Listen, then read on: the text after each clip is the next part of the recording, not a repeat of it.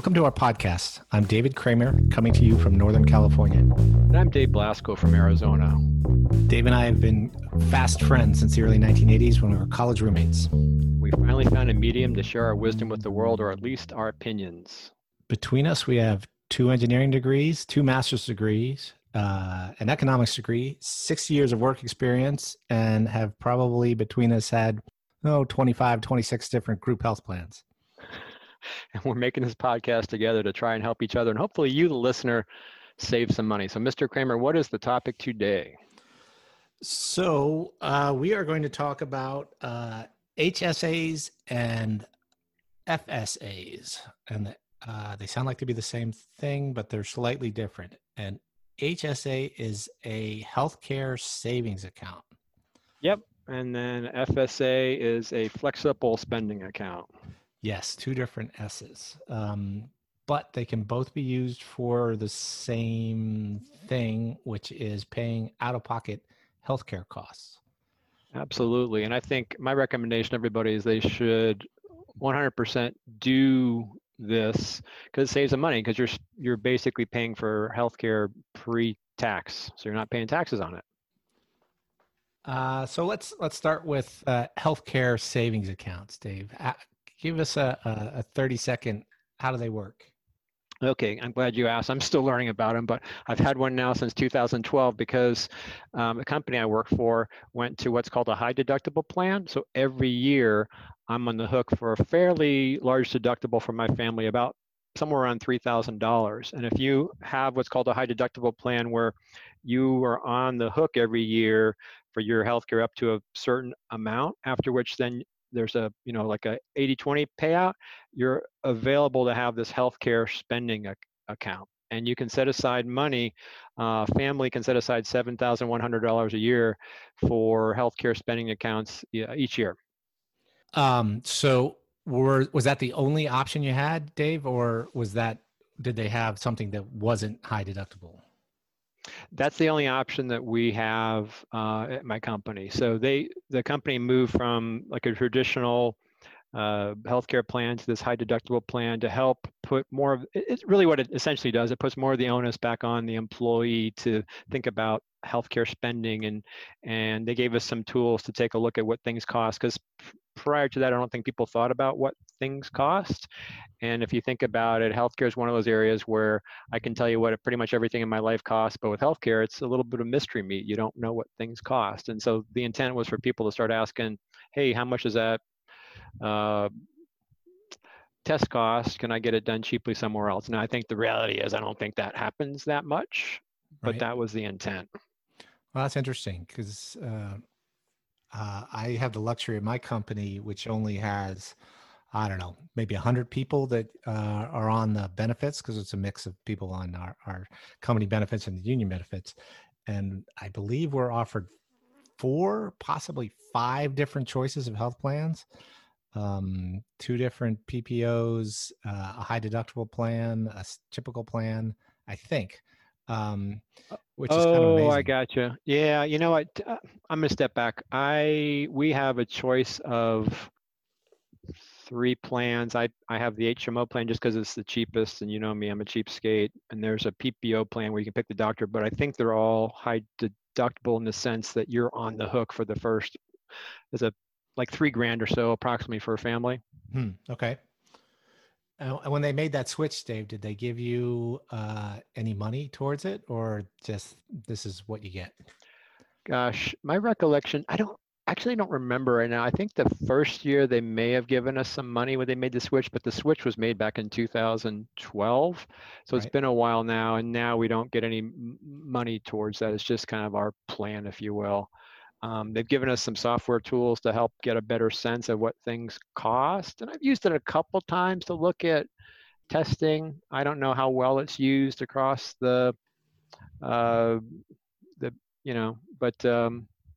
that's about what we got. So before that, and I think you contribute to a flexible spending account. We'll talk about that. But I think regardless of whether you have a high deductible plan, if you don't, you should get the flexible spending account, because it allows you to pay for the same things pre-tax. And just because I have a high deductible plan, I can qualify for this healthcare spending account. Yeah, we have one of those. It's left over from one of my wife's previous employers. And the way they had it set up, it had a big deductible, I believe it was $3,500, but the company fully funded $3,500 a year into the HSA account. So it was a no-brainer to do it. Oh, that's a nice perk. We no, the company I was working for, I don't have that, didn't have that option, but I've heard of that before. I think the first year they did something like that to minimize the shock, but it's been a while. I use the spending because I, there's two things to think about healthcare spending, and I'm thinking about whether I want to do the second piece of it. One is if you just simply use it to pay for your healthcare stuff, you pay it pre-tax, so you're saving money. So people should do that. The healthcare spending works a little bit different than flexible spending. Healthcare spending, you don't use it or lose it. Like with your flexible spending account, you use it or lose it, correct? Yes, if you don't use it by the first of the year or whatever your plan year is, it goes away. Yeah, and so I think that's one of the frustrations that people have with it is you use it or lose it. And when I did it for a number of years, you just got to be careful. You have to. I do know what I spend my money on by using like a financial tracking program like Mint, or at the time I was using Quicken. I use Personal Capital now, but I kind of know from year to year, and it varies quite a bit. So when you do your flexible spending account, pick some threshold. If you're spending between 1,500 and 3,000, maybe you want to pick 1,500 so you don't use it or lose it. But you should also have like what I would call a risk mitigation strategy. So at the end of the year, you could potentially say, go get another pair of glasses if you needed it. So instead of waiting for March the next year, pull that forward so you don't use it or lose it. For those of you with flexible spending accounts, or buy 3 months of prescriptions for your contacts or something like that. Right. Yeah. So a lot of times people will buy a set of prescription sunglasses, which are a very nice thing to have if you're nearsighted. Yeah, so I think the key thing, if you don't have a high deductible plan, you should get a flexible spending account, but do know what you spend on your health care and be careful because you use it or lose it. So like I said, when I looked at my out-of-pocket spend, it's been as low as maybe 1,500 a year, but it's been higher than 4,000. So, if you put 4,000 in there and only use 1,500, you're going to lose that money. It's not a good thing. Yeah. And it's interesting that what you can spend the healthcare money on, particularly if you end up with extra money in your FSA at the end of the year that you have to use up, you should be aware that you can spend that money on things like sunblock or non-prescription medicines. So you could stock up on ibuprofen for the year. That's a good point. My kind of thing was I usually go to the eye doctor in March for whatever reason, and I always thought, hey, if it comes to the point where I'm not using it up, I'll just pull that in and maybe buy a new set of glasses at the end of the year. You just got to do it before the last day of the year, and that's the way to use it up and not lose it. On the healthcare spending side, the interesting thing about that is it's like an investment account, and you can actually pick investments. You can actually invest that in the stock market, and up until now, I've been using it as a transactional account where I go to the doctor and I use that money. I use that to pay for my doctor's account. I'm saving the taxes on it because it's pre-tax. But there's a friend of mine who's pretty financially savvy said, hey, why don't you use that as a savings account? And what some people are doing essentially is they're using that just like you'd use a 401k or an IRA to save money for retirement, because you can roll that money over each year and then use that to spend when for retirement healthcare, and you'll never pay taxes on it. So I'm looking at doing that, and there's a number of people make the argument that's a good thing to do if you can afford to do it. Yes, so that's the enticement of the HSA is if you don't spend the money, you get to keep it on a tax deferred basis until you retire, and then you take it out. Then you, right when you're, how old do you have to be to take it out to spend it on non-healthcare stuff, Dave? 65, and you can take it out and spend it on non-healthcare, but you'll pay taxes on it at that time. But if you get to 65 and spend it on healthcare, you won't pay taxes on it, which is really cool. So I consider myself pretty savvy, but this is certainly one area I had not thought through the details. And like I said, I get together for coffee with a couple friends of mine who are pretty financially savvy, and he said, you should really be thinking about using that HSA for a savings account for yourself rather than using it for current transactions, I'll call it. Yeah. So for our younger listeners who are starting their career, I think it makes a lot of sense for a single person or just a couple with no kids to do this, because when you're young and healthy, your out of pocket medical expenses are pretty low, and you're carrying the burden of insurance costs for the entire population, honestly. So you want to get your premium costs as low as you possibly can. And if you can start saving money tax deferred 40 years before retirement, that can really make a big difference. Yeah, so like I said, you have to have a high deductible plan. Not everybody has that, but you're seeing more and more of them as employers are trying to shift some of that burden of healthcare to their employees and make them be more price sensitive, because healthcare has never been an area that anybody's been price sensitive, if you will, at least in my experiences. But for younger listeners, if you can't afford it and pay your healthcare out of pocket, max this thing out. And I have mine through Bank of America, and they give you stock options like you can invest in the S&P 500. There's about 20 different options, from anything from low risk bond funds to a money market fund to a stock fund. So consider putting in a stock fund and letting it grow over many years. Yes, I would advise people to. I think the high deductible plans make a lot of sense, but no matter how healthy you are, I wouldn't recommend self-insuring for insurance, because the insurance companies pre-negotiate rates, and the list price on medical practices are unknown and unknowable, and they'll charge somebody without insurance 2, 5, 10 times what they will pay somebody who's had Blue Cross negotiate a fee. Yeah, it's interesting. And I actually asked the dentist yesterday. I went to the dentist yesterday, and I asked the dentist what their fees were, because I'm considering dropping dental insurance and just self-insuring. That is an area where I feel more comfortable with, because the downside I think is low, but I wouldn't ever go with that the healthcare side. Right. Um, but I think in some cases, I haven't finished the math on that, but maybe this is a future podcast. It may be that what I pay in dental insurance may be more than what it would cost me to send the family to the dentist, with a normal, maybe a few cavities or a crown every once in a while. Yeah, dental insurance is a nice perk to get from your employer, but it doesn't actually make a whole lot of sense as insurance. Mostly what you're paying for is regular cleanings and checkups, and they know exactly what that costs. It's not something you need to insure.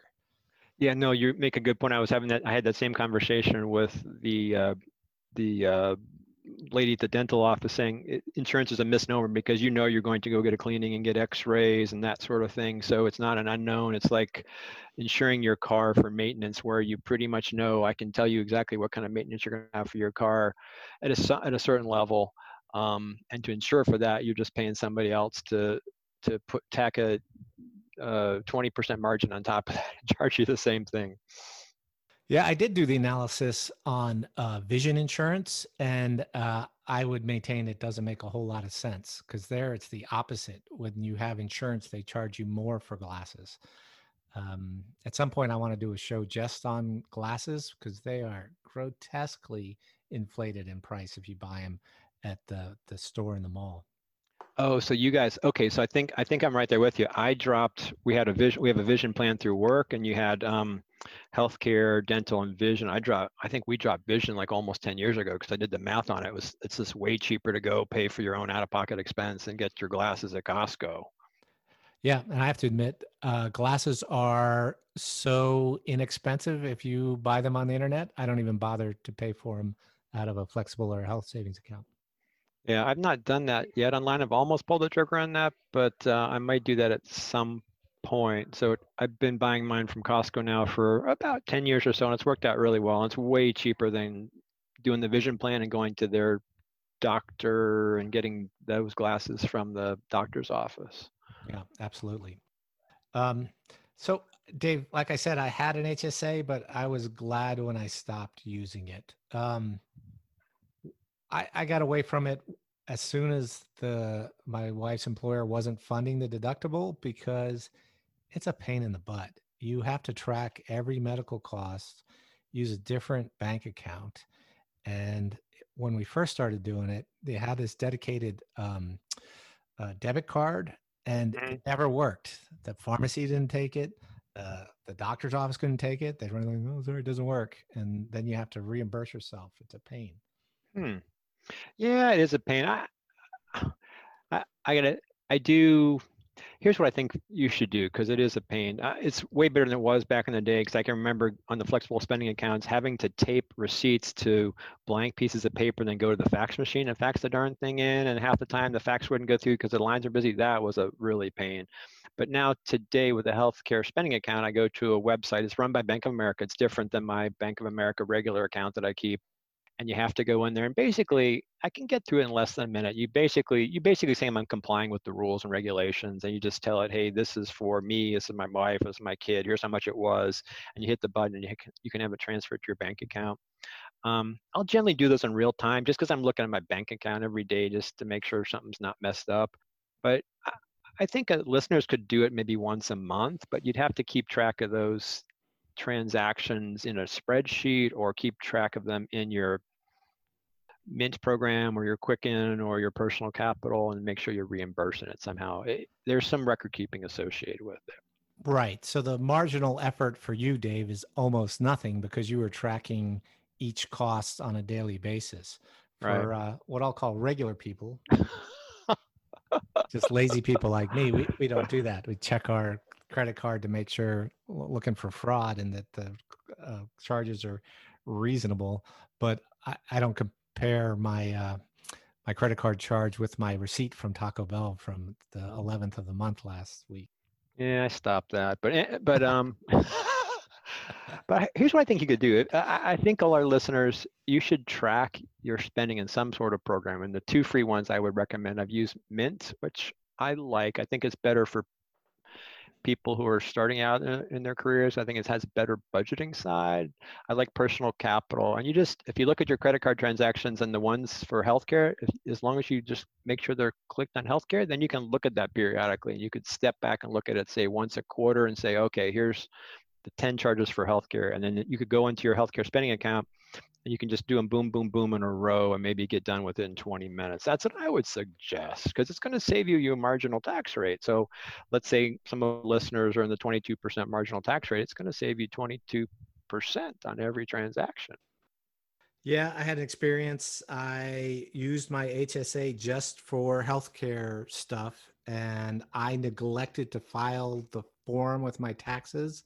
Mm-hmm. And I got a bill from the IRS saying, "Hey, you withdrew $2,633 from this account. You owe us $700 plus penalties and interest because you didn't prove that they were for healthcare." Um, so one needs to pay attention to that. Yeah, it's a good point because okay, so you have a good point, and I keep a little folder that just sits in the extra bedroom, where I just take those receipts and put them in a folder, and then you keep them for 3 years, and you can shred them after 3 years. Because if you're getting audited on your taxes, the deduction side's only going to get audited for 3 years. The income side will get audited for up to 7, so you can just basically keep them for 3 years and shred them. Right. So you are right and I am wrong. It's worth the effort because you're saving. I mean, you got to spend at least $1,000, I would guess, during the year, and it could easily be $3,000, and you're doing it before tax instead of after tax. So you're talking after tax savings of $500, $1,000. Yeah. Yeah, unless you really, really value your time highly, it makes sense to do that. And you probably should be doing it anyway, right? But if you're a super busy person, so here's the other thing too. Here's what I'm thinking about because I was using my HSA for transactions, and for a while we had a lot of healthcare going on between 2012 and 2016 where I didn't really have a balance. I would just basically get a doctor's bill and pay it with it. Well, now my balance is actually increasing because like I had a surgery a few years ago. My son had a surgery, so there's some big doctor's bills there, Right. and I didn't have a balance, but I was paying for pre-tax. But now I've got a balance. It's up over 10 grand. Um, I'm thinking I might try to use that as a savings account. So there's nothing to do if you use it as a savings account except invest in the stock market and let it ride. When you're 65, then you can use it to pay for some of that stuff that Medicare doesn't cover. Yeah. The other reason I got away from it was when the kids were little, it seemed like the high deductible insurance didn't make sense because you were having lots of healthy care checkups and stuff like that.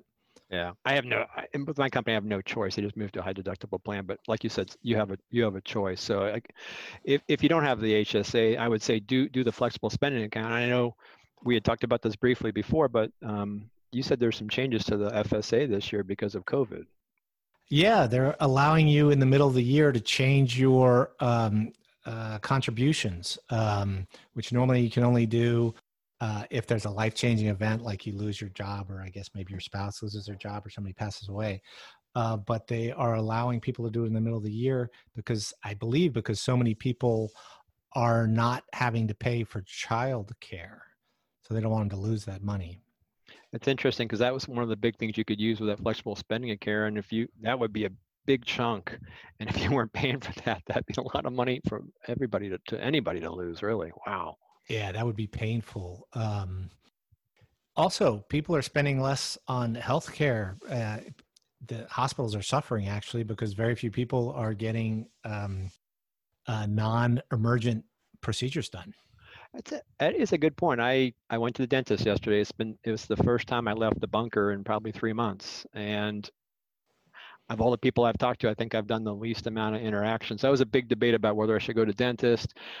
My teeth felt funny on the right hand side, but every once in a while they feel that way. Dentist checked it, no problem. I figured it was just more important to keep that regimen going than it was not to go. And then at least he checked my teeth and didn't see any cavities, so I feel better about it. And but you're right, a lot of people are not going to my family's put off a lot of wellness visits for certain things. Yeah, my son had his wisdom teeth flare up, and within 2, 3 days of noticing the ache in his teeth, he had his teeth pulled. I was stunned that you could get in to see an oral surgeon that fast and get the procedure done. Hmm. Maybe because they're not really doing that much work, because like you said, people are trying to put a lot of that elective surgery off. Yep. Yeah. Interesting times. But it's very easy now. They're all switching to telemedicine. And Mm-hmm. so I think that's going to catch on. When I thought I might be ill, I had a headache and a sore throat. I was able to see my doctor via whatever HIPAA secured video chat within 2.5 hours, and I got the COVID test at a drive-through hour and a half after that. Wow. Yeah. And my mom, who's in her 90s, has had 3 or 4 telemedicine visits since COVID because would be a high risk person for sure. Yeah, it's wonderful not having to park and not being around. I never liked going to the doctor's office. It's all full of sick people, Dave. You got, you got it. I mean, for people like my mom, especially, she's got to stay away from the doctor until this COVID thing, until we figure something out, I guess. Yeah. I think the HSA makes sense. I would argue you are correct. People should take advantage of it if it's available. And you're making an argument for people who are close to retirement. It makes tons of sense. And I think we agree it makes lots of sense for a young person who doesn't plan on going to the doctor at all. Yeah, and I think what I hadn't thought about before is if it's another tool that you can use for saving for retirement, especially if you're younger. Max that thing out, max your 401k, max your IRA out, and then you can use it to pay for healthcare spending once you retire at 65, and it's all tax free. So helps you get there faster. You probably haven't looked into this yet, but if you make it all the way through with money in it, Dave, and you die with $100,000 in your health savings account, do your heirs have to pay tax on it when they take it out? That is I do not know, but I'm going to go find the answer to that question out. Okay. Maybe I can put it in the show description when we post this one. That's a good question. I do not know. Certainly with certainly my IRA, my 401k, that can all be given to your heirs. But that on the HSA, I would imagine it would be, but I don't know if it'd be taxable or not. I would imagine so, but I don't know. So I'm sure you've heard this, Dave. It turns out that when they change the what do you call the death taxes? Estate taxes? estate tax rules. Mhm. It affects the death rate. People will hang on or die early in order to maximize or minimize the taxes their heirs have to pay. Really? I haven't heard that. So if if the estate plan, if the rate goes down, then people live longer? It must affect people's DNR orders or something. Ah, interesting. I've never seen that. Very interesting. It's like Supreme Court justices deciding when they're going to retire. Mm, I gotcha. I think for most people don't have that word. The estate tax level for where it kicks in is so high that I think most people don't have to worry about that. Right. So that's why people are living longer. Yeah. So if we just keep on raising that, we'll live to infinity then, right? Yep, yep. All right. Well, anything else we should cover on this topic? We should point out that FSAs can apply to some other things besides healthcare, particularly daycare for your kids, and I think care for elderly relative as well. Yes, I believe that falls under what they call dependent care, FSA, but I would encourage our listeners to look at either one of these things. This is a really good way to save money. I know the tracking is a pain and a lot of people hate doing that. And I know I'm kind of a nerdy, but if you can just figure a way to do it and set some time aside, maybe once a quarter, I think you're going to be better off. You're going to save hundreds of dollars, maybe even potentially thousands of dollars. Yeah, and definitely don't make your final decision based on advice from two knuckleheads with a podcast. Talk to your human resources professionals because they're used to these questions because nobody understands it. The rules change all the time, and there's always somebody new to it. So they're always happy to help. They have the same goals you do. All right, Mr. Kramer, I think we've hit that one. All right. Well, it was good talking to you. Stay healthy. All right. And save some money being healthy. All right. Bye, everybody. Bye.